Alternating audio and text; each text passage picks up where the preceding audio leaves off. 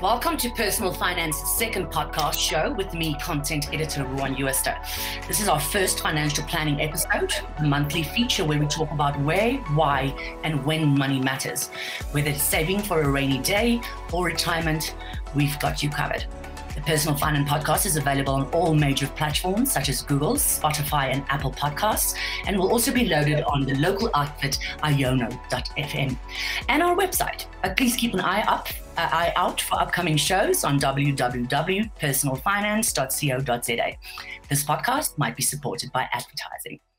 Last week was Wills Week, the annual awareness campaign supported by the Department of Justice and various fraternities within the legal profession. The laws involved in the wrapping up of a deceased estate is long and onerous and includes the Wills Act, the Interstate Succession Act, and legislation that prescribes estate duties, just to name a few. But we will leave all that technicalities to the experts for now and focus our time on what happens when a person passes away without a valid will. And it's much more interesting than you think. My guest today is David Thompson. He's the senior legal advisor at Sanlam Trust, and who tells me that their research shows that nearly half of people who don't have a will either think they don't have enough assets to have that warrants a will, or they just hadn't had time to get around to it. Welcome, David. Thank you very much, Ron, and thank you for the invitation. It goes without saying that a will is an essential first step in estate planning. But first, perhaps tell our listeners just who Sanlam Trust is, what they do, and why it matters. Sanlam Trust is a limited liability company focusing on fiduciary matters. We're part of the broader Sanlam Life Insurance Limited group. We, as a business, draft wills. We wind up deceased estates. We set up trusts. We manage trusts. And we also manage funds for widows and orphans. So those would be your typical beneficiary funds, umbrella trusts, and guardian trusts. Anyone can draw up a will. There's no law preventing one to do so. I can do it, my mother can.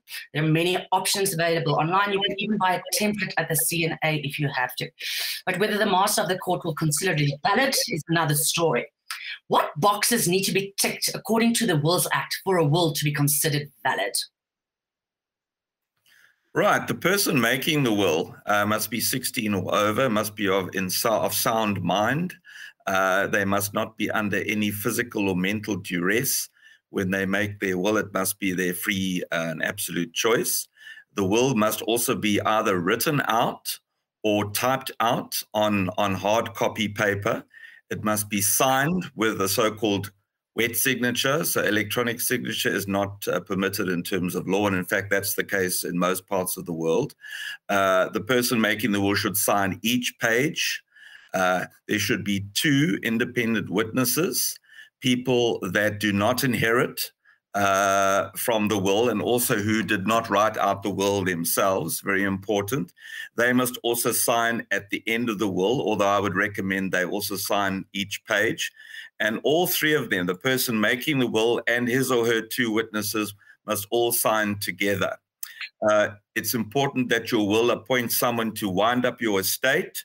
It's important that you set out exactly who your things must go to.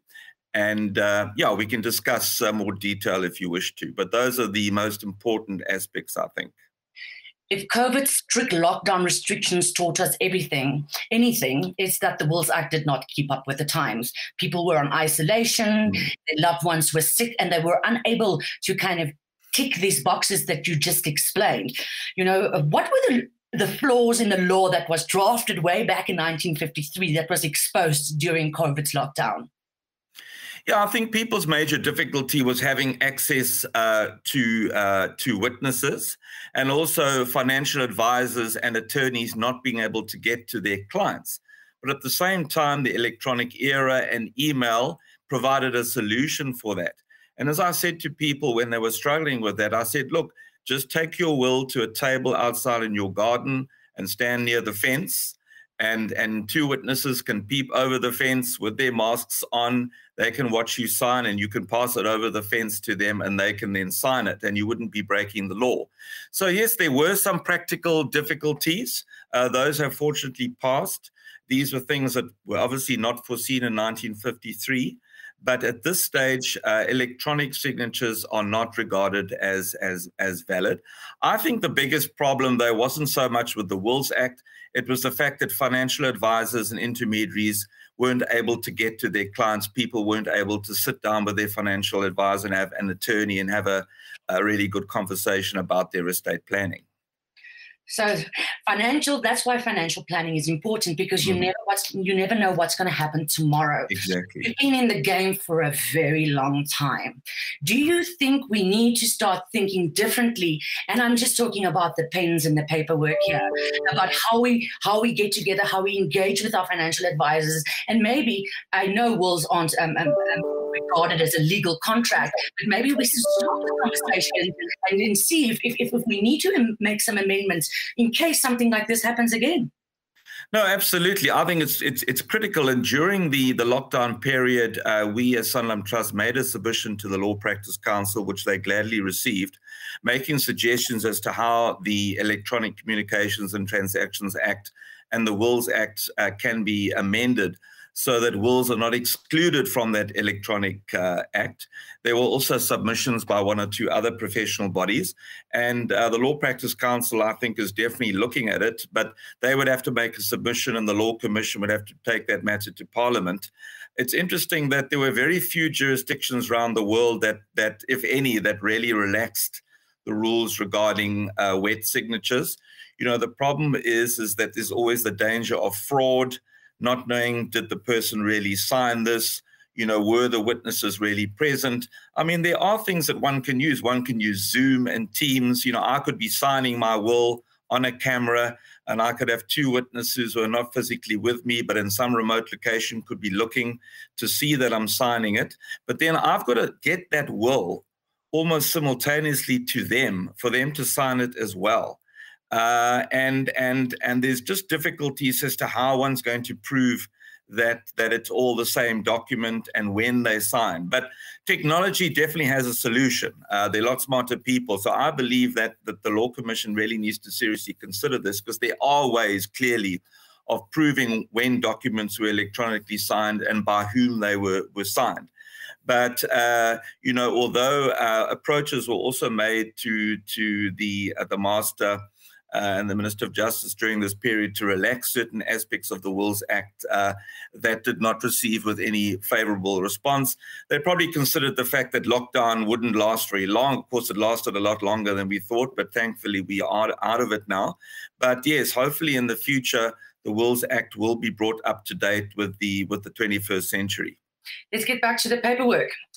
One of our readers wrote to Personal Finance saying her husband died and they couldn't find his will. She knew he had one, but she didn't know where he stored it.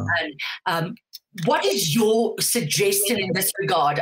Should we have more than one copy? Should we have different people keep it around? And then a second piece of paper that's also very important is a prenuptial, isn't it? Yeah, so look, just coming to your latter point, the antenuptial contract is something that you need to put together with a special attorney called a notary, but that you've got to get done before you get married. If you get married and you haven't done a prenup, you've got to approach the High Court and explain and give good reasons to the judge as to why you didn't think about it before you got married. As far as finding a will is concerned, this is a huge problem. There are one or two countries around the world where when you do a will, you've got to register it with the authorities. So the courts have a record that Dave Thompson or Ron Ewerster has got a will and where it is. But those are smaller countries with smaller populations. In South Africa, there's no obligation to file your will anywhere or to put it anywhere. We offer a safe custody service where if the financial advisor or a family member approaches us and says, have you got a will for Dave Thompson, ID number XYZ, provided they have, we tick all the boxes as far as the POPIA Act is concerned, you know, we will be able to show them the will and we'll be able to find the will. So if someone approaches us and says, we think a family member's got a will with Sanlam, we should be able to find it. But I've also had friends whose husbands passed away and they had no idea where their husband's will was. Recently it happened, a really good friend of mine died, and I think it took his wife at least 3 weeks contacting all the banks they'd ever dealt with, all the lawyers they'd ever dealt with. He just never thought to tell her. So it's absolutely important. You need to tell your spouse or your children or your grandchildren or your financial advisor or attorney where your will is. They don't have to know what's in the will, but it's critical that you have the will filed in a safe place where people can find it, because there is no central register of wills in South Africa. So we're talking about your spouse needs to know where your will is, firstly. But secondly, your spouse also needs to know what it means if she's married in community, he or she is married in community or property or outside of it. Why is that an important distinction when a deceased person's estate is being dissolved? Yeah, very good question. The default regime for everybody in South Africa, apart from Muslim marriages, is in community of property. So when you get married, if you don't do a prenup, you're automatically married in community of property, which means that everything you own, everything that she owns, all goes together in one undivided pot. And when the marriage ends by death or divorce, each party is entitled to half. So if I'm married in community of property and I say in my will, I leave my entire estate to my children, automatically when I die, my entire estate is only half my house, effectively half my car, half my business, because my spouse is automatically entitled to the other half, and no one can take that away from her. That's her right in terms of being married in community of property. If you get married out of community of property, in other words, before you get married, you go to a notary who's a special type of lawyer, and you draw up an antenuptial contract where you say, we have separate estates entirely, there's no sharing of profit and loss, then what's yours is yours and his is his, and ne'er the twain shall meet.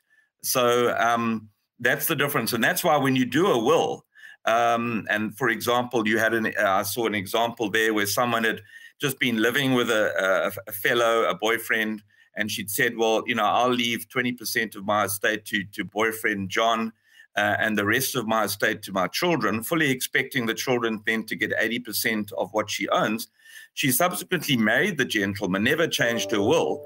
So on her death, the children got a heck of a lot less than what they thought they were going to get. And obviously, in my experience, people can get very upset when that type of thing happens. Your example explains that drafting a will initially should be a relatively easy and expensive process, depending on your circumstances. But it's important to keep up with your times or whether your circumstances change.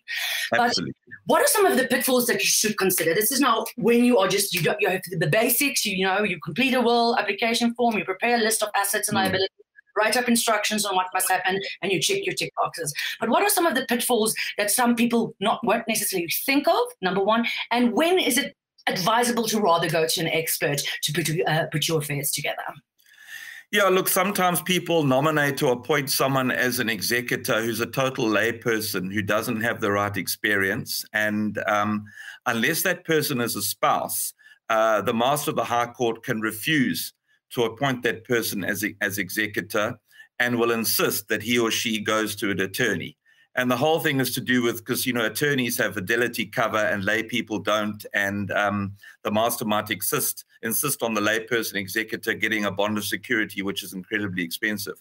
Other mistakes you see is that people try and rule from the grave with respect. They say, for example, I leave this property to my children who might be 3 or 4 years old at the time. It must go into a trust until they're 21, but it can never be sold. That becomes a nightmare sometimes. The children may not want to live there. The area might go down. It might become intolerable to live there. The trust may have no cash to pay rates and taxes. And ultimately, we've seen, properties just fall apart because they aren't able to be maintained. The other thing is people fail to nominate a guardian for their children. If there's a natural parent, that parent obviously steps in as the guardian. But if you're a single mom or dad, it's very important to nominate someone who's going to take care of your children and make those important decisions up to the age of 18. Other mistakes you see in wills is that people nominate a whole lot of bequests and legacies, but they don't deal with the residue. In other words, they say the piano to this person, the business to that person, the house to that person, but they forget about everything else, and they don't actually nominate anyone to get what's called the residue. In other words, the residue mops up what's left in your bank account, the proceeds of maybe some insurance policies where there are no living beneficiaries. You might have some cryptocurrency. You might have a small business or something like that. So it's important to think after you've decided my trusted employee is going to get that, my son will get that, my daughter's going to get that.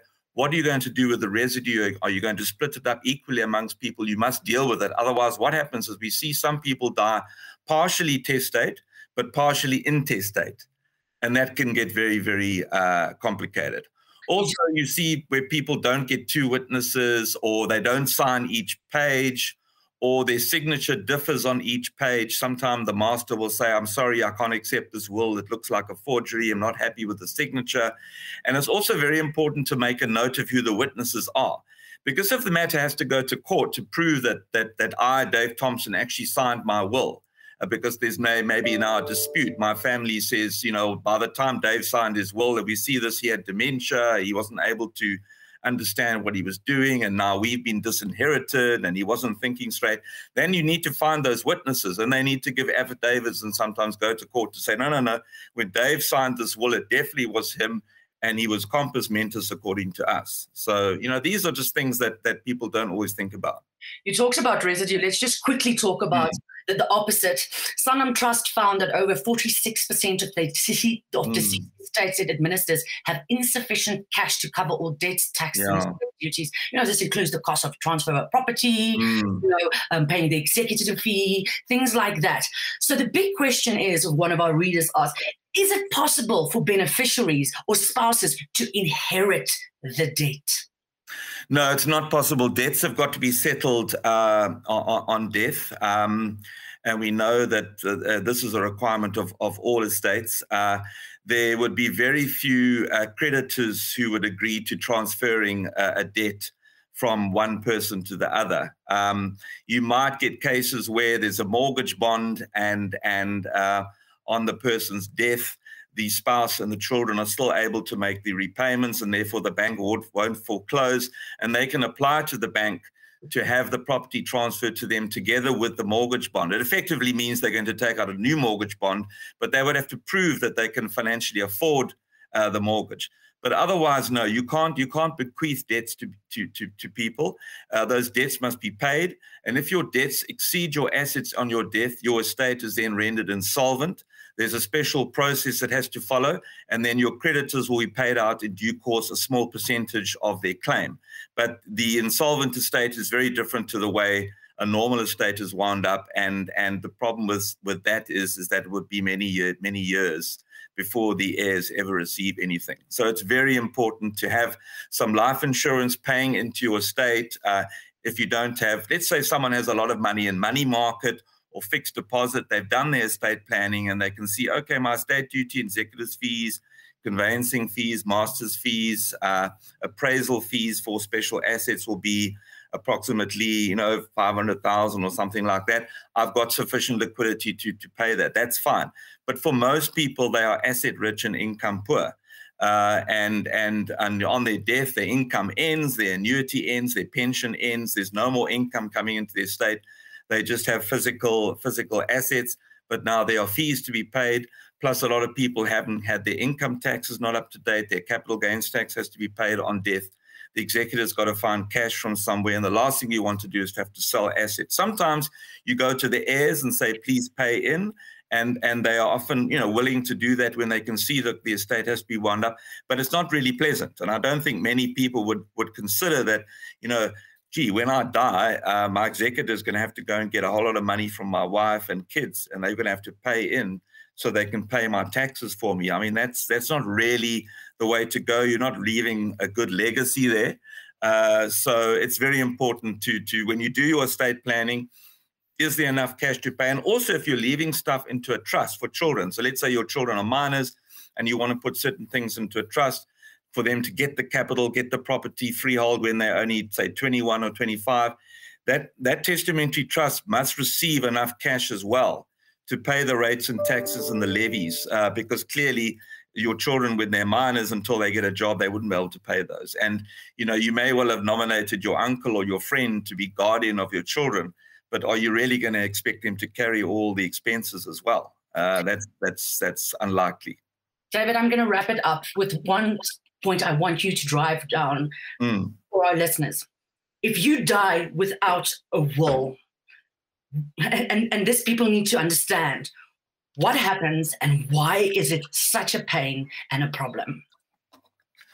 Okay. You die without a will, the Intestate Succession Act will apply. So we've got a good, well-developed body of jurisprudence that deals with how intestacy works. But there are fixed rules as to who will inherit. So you don't have any control over who's going to inherit your estate. Basically, the estate either all goes to the spouse or it goes in shares to your spouse and your children, failing whom your estate goes up to your parents. And this really, particularly if you're living in a relationship with somebody, you've got a long-term relationship with them, you've had children with them, but you haven't got married, then you end up not catering for that person, and that person will then ultimately need to claim against the estate. There could be long drawn-out litigation, claims for maintenance, and all sorts of things. The law is evolving, trying to catch up with the modern era, but at the moment it's a little bit behind. So you don't have control over who's going to wind up your estate either. You're going to create a lot of upset, because the first thing I find when somebody dies and that people have got over the trauma and they're busy organizing the funeral, they want to know, where's the will? What happens now? What happens to dad's business? Who's going to get the business? Who's going to take over the business? If you don't have a will, we can't say anything to them. We say, well, look, it all depends now. It all depends. We're going to have to find out who are all the relatives, what claims do they have. So this is the problem. Generally, it'll take a lot longer. It won't make any difference to the costs, but there's a lot of uncertainty that plays a role. So I wouldn't recommend it. I would recommend that you put together a will for the reasons that I've mentioned, and particularly for people that are living together with another person, because the intestate law of succession doesn't help those people. It's still against them. Parliament has got to change the law, but they've got 2 years to change it, and generally found, these things take a lot longer to change, like we saw with the Customary Marriages Amendment Act. It took a lot longer than we thought. So you just create a lot of uncertainty for people. It was an absolute pleasure speaking to you, David, and we have to continue have similar conversations on our financial planning series with Sanlam Trust of the Personal Finance Podcast in the future. Thanks a lot. Any of our listeners or readers have any questions or remarks on this episode or other related estate planning topics, please email us on personalfinance@inl.co.za or follow us on Twitter or Facebook at PersonFinZA. Until next time, this is Ruan Uester for Financial Planning and the Personal Finance Podcast.